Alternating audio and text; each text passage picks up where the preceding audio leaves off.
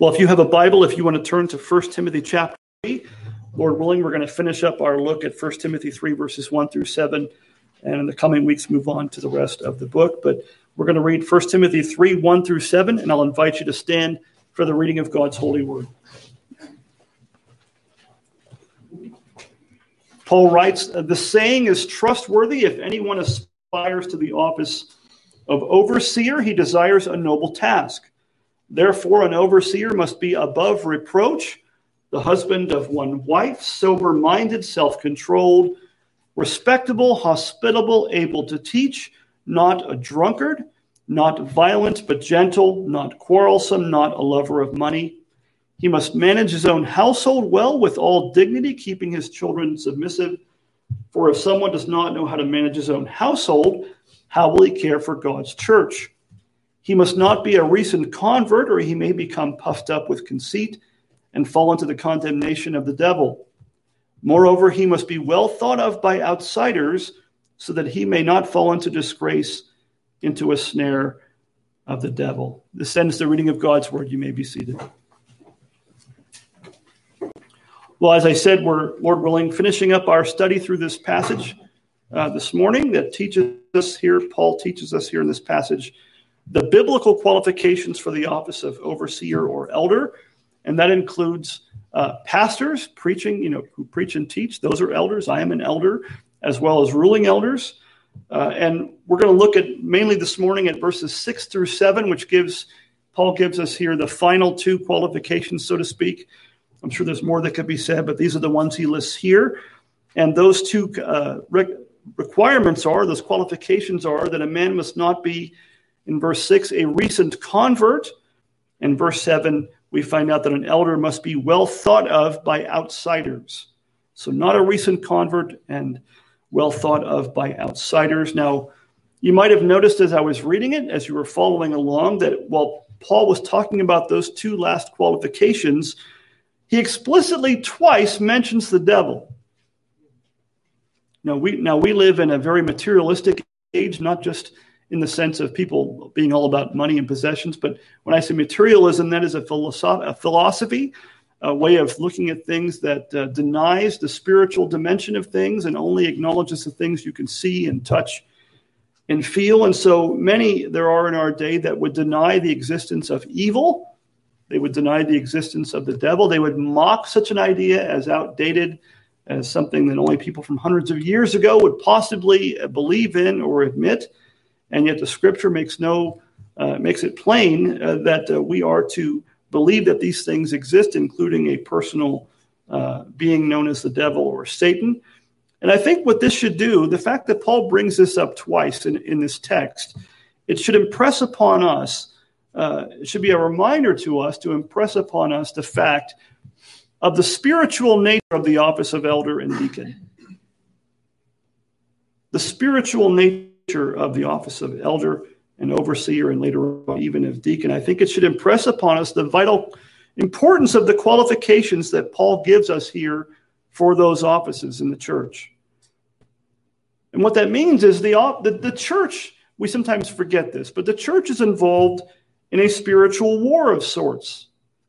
It's easy to lose sight of that.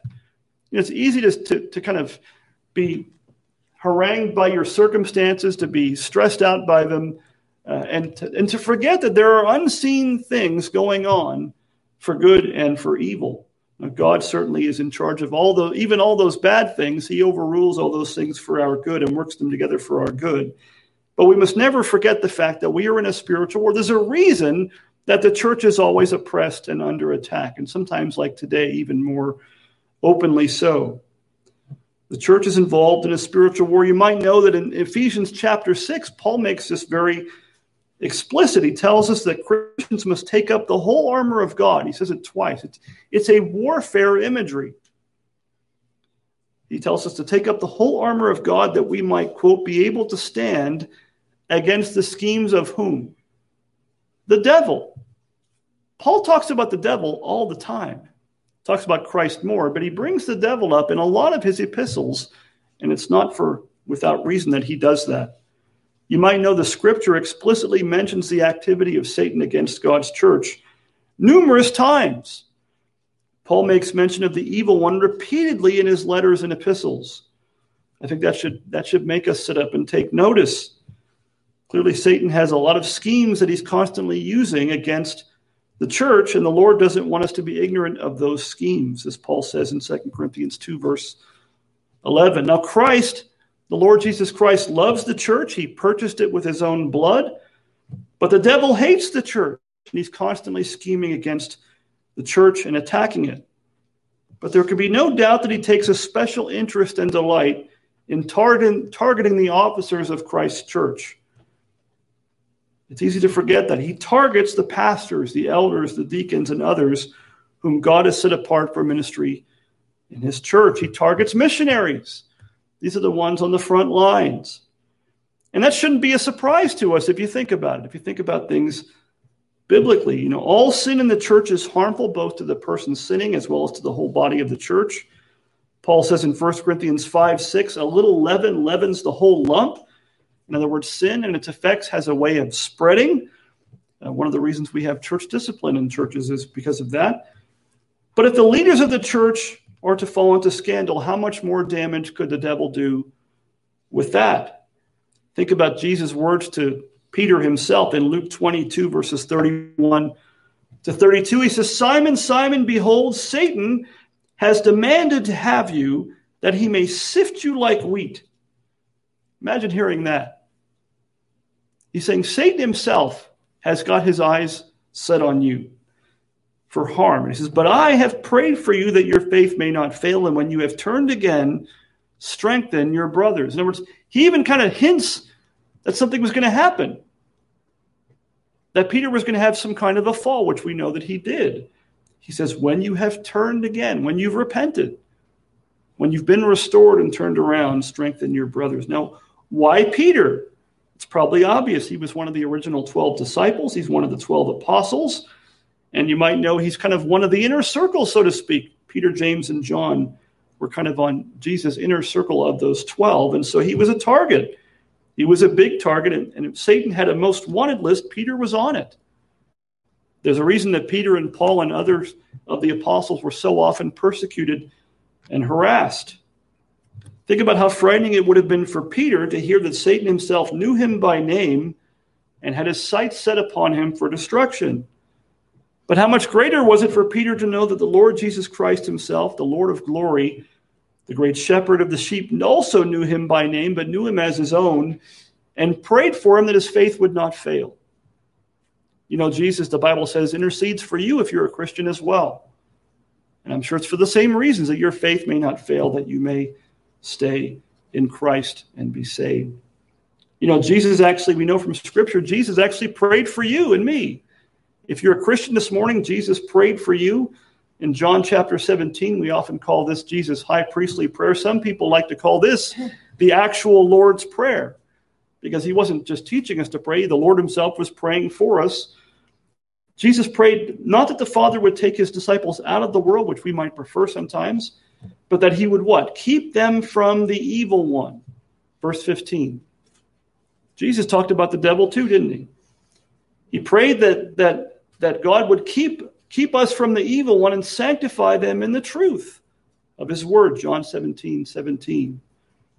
In verse 20, Jesus says that he wasn't just praying for the 12. We might understand that. Well, they're the apostles. But he was praying not just for them, but for us. He says there in that prayer, he says, I do not ask for these only, but also for those who will believe in me through their word. Who is that? He's talking about you, if you're a Christian. Those who would believe on Christ by the testimony of the apostles. Jesus prayed for you that you might be kept from the evil one and that you might be sanctified. And will God not answer Jesus' prayer? I believe he will in every way. Well, let's look at the two qualifications that Paul lists for us in the text. In recent weeks, we've gone through, I think, 5 Sundays so far, this passage, and we've seen all the different qualifications that Paul lists, and we've seen that in a lot of ways, there's almost one qualification that is described by the rest and explained away by the rest. And that one qualification, that main qualification, is found in verse 2, when he says an elder must be, quote, above reproach or blameless. That's kind of a short way of summarizing everything else that follows in these qualifications. And part of being blameless in some ways involves not being a recent convert.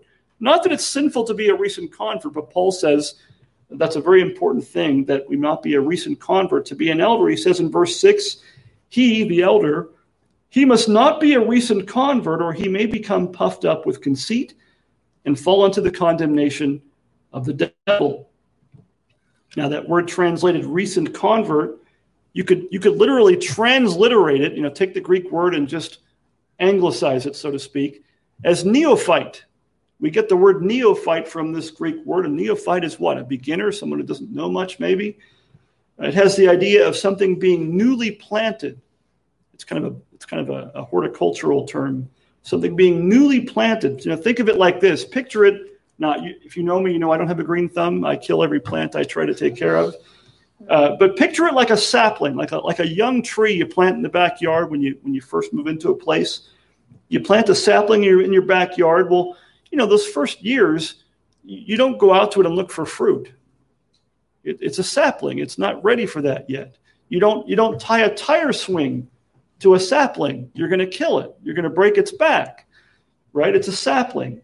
You have to wait for it to grow to maturity for those things. One day it might be a mighty oak tree, but early on, all you're going to do is damage it by putting it in a position it shouldn't be in, or trying to use it for something it's not ready for. Well, if an elder is a recent convert, why would that be a problem? How could there be sufficient time to test and observe his character or even his ability to teach? It's probably for the same kinds of reasons that later in this exact same letter, in 1 Timothy 5:22, Paul says to Timothy, "Do not be hasty in the laying on of hands, nor take part in the sins of others. Keep yourself pure." What's he talking about? You might know, if you were here years ago when I was ordained, the elders of the church came up and laid hands on me. It's one of the things you do as you set apart someone for ministry as an elder or as a deacon. You lay hands on them. That's where we get the practice from, is from this kind of passage in the scripture. So he's saying, don't lay hands on anybody hastily. Don't be in a rush. Don't be in a hurry. That is good advice from the scriptures for us, and a good commandment from the scripture for us to follow. And so the lesson for us here is that we shouldn't be in a hurry in choosing and ordaining men to office in the church, whether that be a pastor or a ruling elder or a deacon. And it's especially so when it comes to a man who is new to the faith. Now, what are the reasons Paul gives us here for that admonition against ordaining a recent convert? He says, if we're to ordain such a man, what? He may become puffed up with conceit and fall into the condemnation of the devil. The King James Version puts it kind of poetically and eloquently when it says, not a novice, lest being lifted up with pride, he what? Fall into the condemnation of the devil. Proverbs 16:18, you might be familiar with this. It says, pride goes before destruction, and a haughty spirit before what? A fall.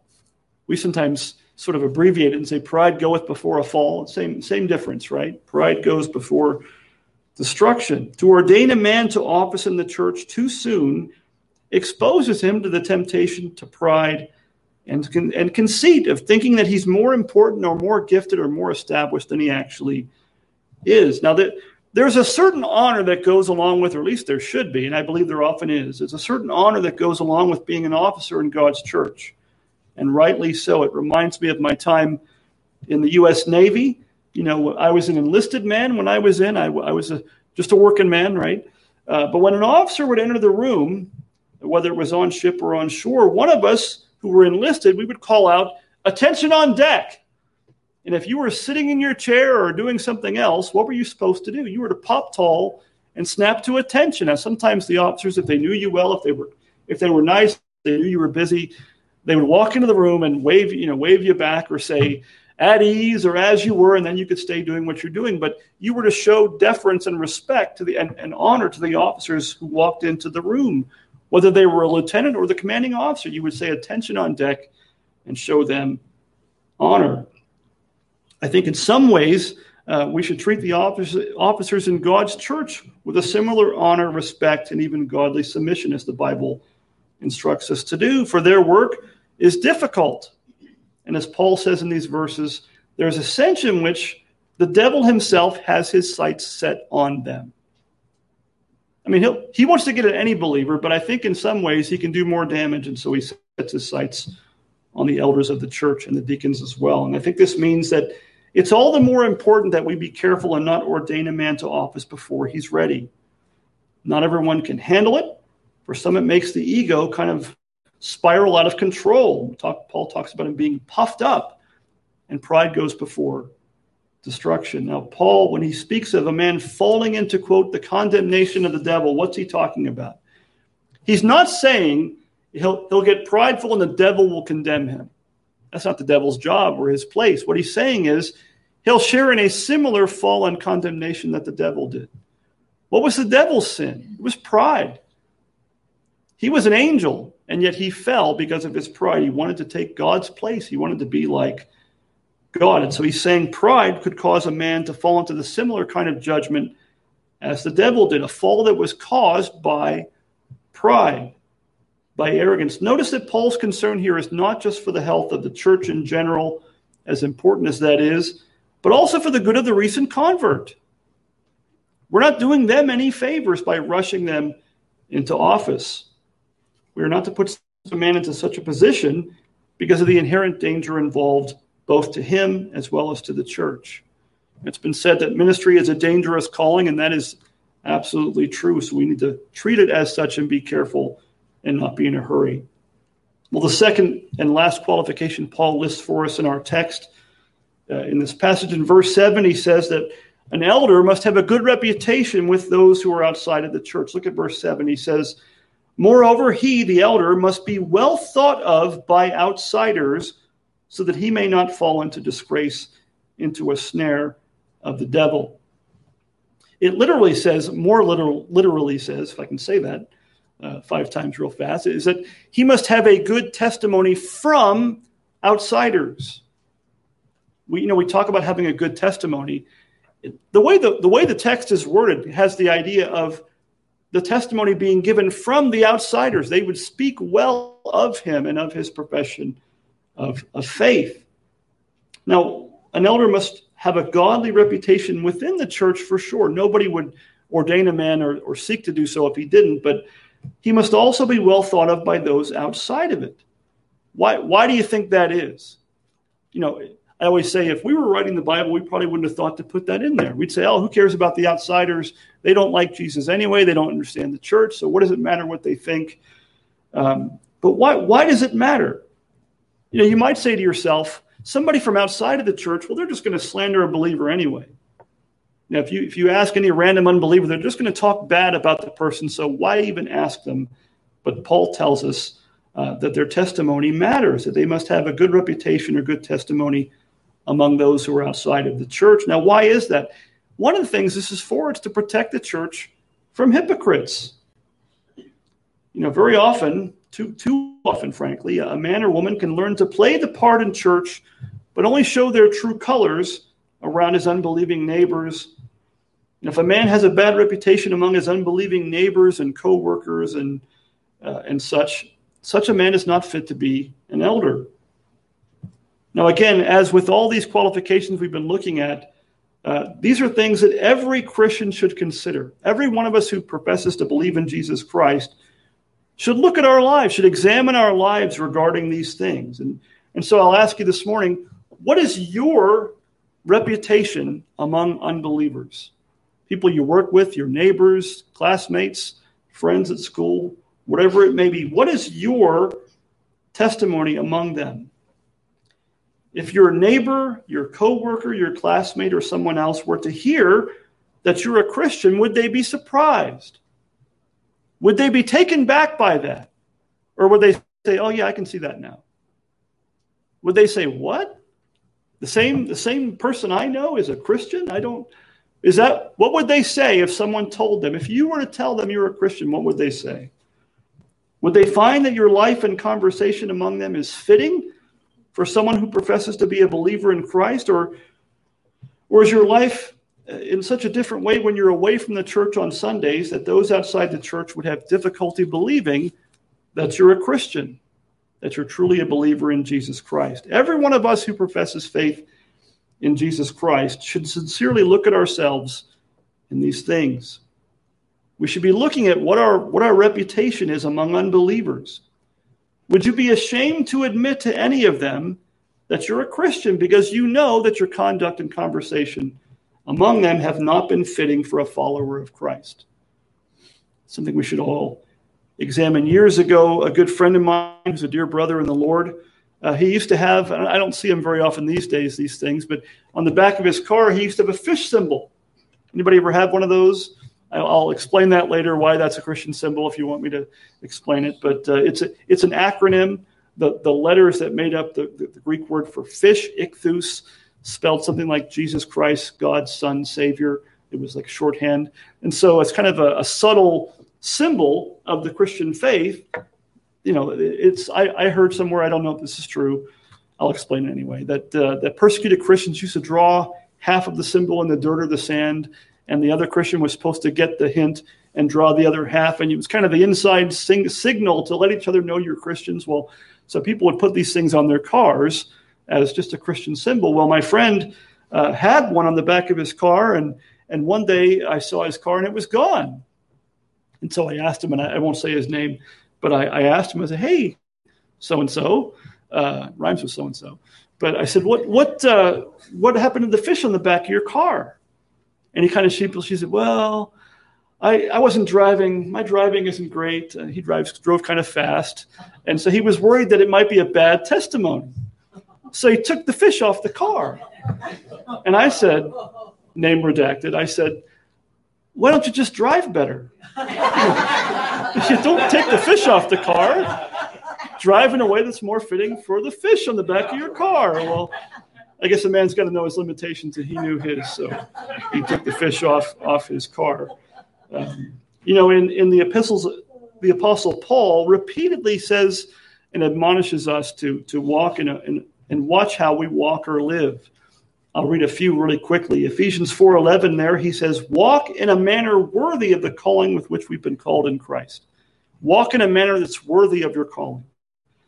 After that, in Colossians 1:10, he says, walk in a manner worthy, there's that phrase again, walk in a manner worthy of the Lord, fully pleasing to him, bearing fruit in every good work and increasing in the knowledge of God. 1 Thessalonians 2:12, it seems like a pattern. He says, walk in a manner worthy of God who calls you into his own kingdom and glory. Now, when he says worthy, we can get kind of wrapped around the axle with that word. And we think, oh, we're earning something. We're trying to live a good enough life to, The word worthy there means it fits. It means to walk in a manner that's fitting of your profession of faith. To walk in a manner that's fitting of the calling with which we've been called in Christ. To walk in a manner fitting of the Lord, which is fully pleasing to him. So to walk in a manner that's worthy is to walk in a manner that's fitting. It's congruent. It matches together with your profession of faith. It doesn't mean that you walk in a perfect way. None of us walk in sinless perfection, not even close. Even the holiest of men, the Heidelberg tells us, have a small beginning of this obedience that God requires of us. But we're to walk in a fitting way with our profession of faith. We walk in a way that's not in a way that's equal to our salvation or that earns anything, but it's fitting for one who professes faith in Christ.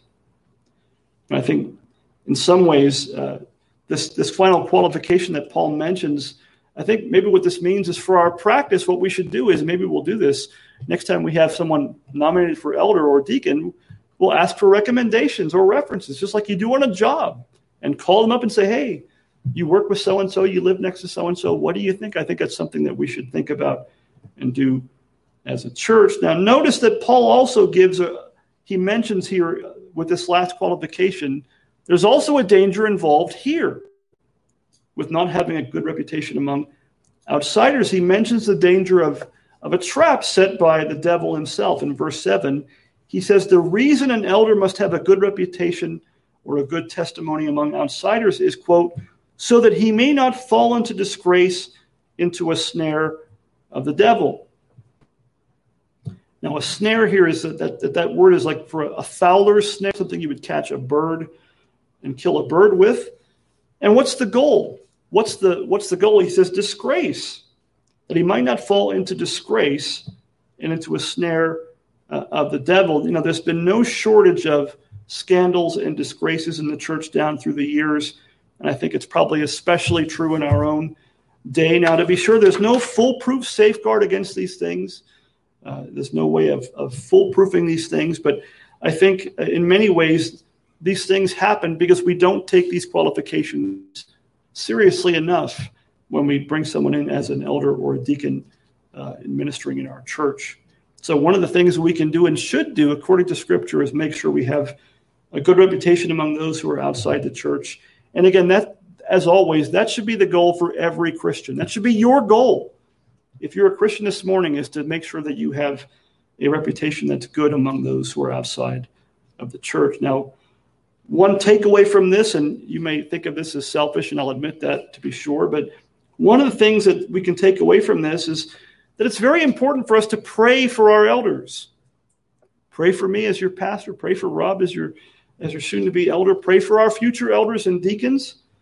Pray for the elders and pastors and deacons in other churches. Pray for us. Why? To be called to the ministry is to be called and become a target for Satan's schemes and snares. I mean, he really would love to do nothing more than to cast reproach on the name of Christ by causing scandal in the leadership of any church. Elders are to be above reproach, but we are not above temptation, beyond or above temptation. So pray for your elders and your deacons. Pray for the good of the church and for the cause of the glory of God. We might be tempted. I've had this temptation myself. Sometimes, I'm a pastor, as you know, of a small church, and I can barely keep your name straight as it is. That's probably a good thing. But, I know pastors. I'm a fellow pastor with others who are pastors of large churches. And I'm tempted sometimes, to be honest. I look at them and I say, well, they're fine. Look how big the church is. They must be doing great. They've probably got this thing wired. And so what do I sometimes not do? Sometimes I don't pray for them that much. I figure they don't need it. It's the little guys like me, the little schlubs that need the prayer. It's like, no, they all need prayer. Big church or small church. No one's beyond the need of prayer because no one's beyond Satan's snares when it comes to these things. Now, I'm sure that none of you have those misconceptions about me, and so in some ways I'm thankful for that. I'm sure that many of you are praying for me and others in our church, but this goes for those big, successful kinds of pastors as well. People like, not to throw names around, but we just prayed for John MacArthur. Sometimes I think we kind of think, oh, he's fine, he's super Christian. No, he puts his pants on. Maybe he jumps into both legs at one time, but he needs prayer just like any of you do. So pray for those big and small pastors and elders of all kinds. I think these things show us that those men might even be more in need of prayer in those kinds of churches as well, that they might not fall into disgrace and the snare of the devil. Well, may the Lord Jesus Christ be pleased to raise up godly men from among us here in this church to serve as officers, as elders, and deacons. May he work in us as we look through passages like this, that we might look for and recognize these men by looking for these qualifications in their lives, which are the evidence of the work of the Holy Spirit in them, which sets them apart for the work of ministry. And may he be pleased to equip the church in this way and use us as a church for the glory of his great name, that many sinners might be brought to a saving knowledge of Christ and taught to live for and follow him. Amen. Let's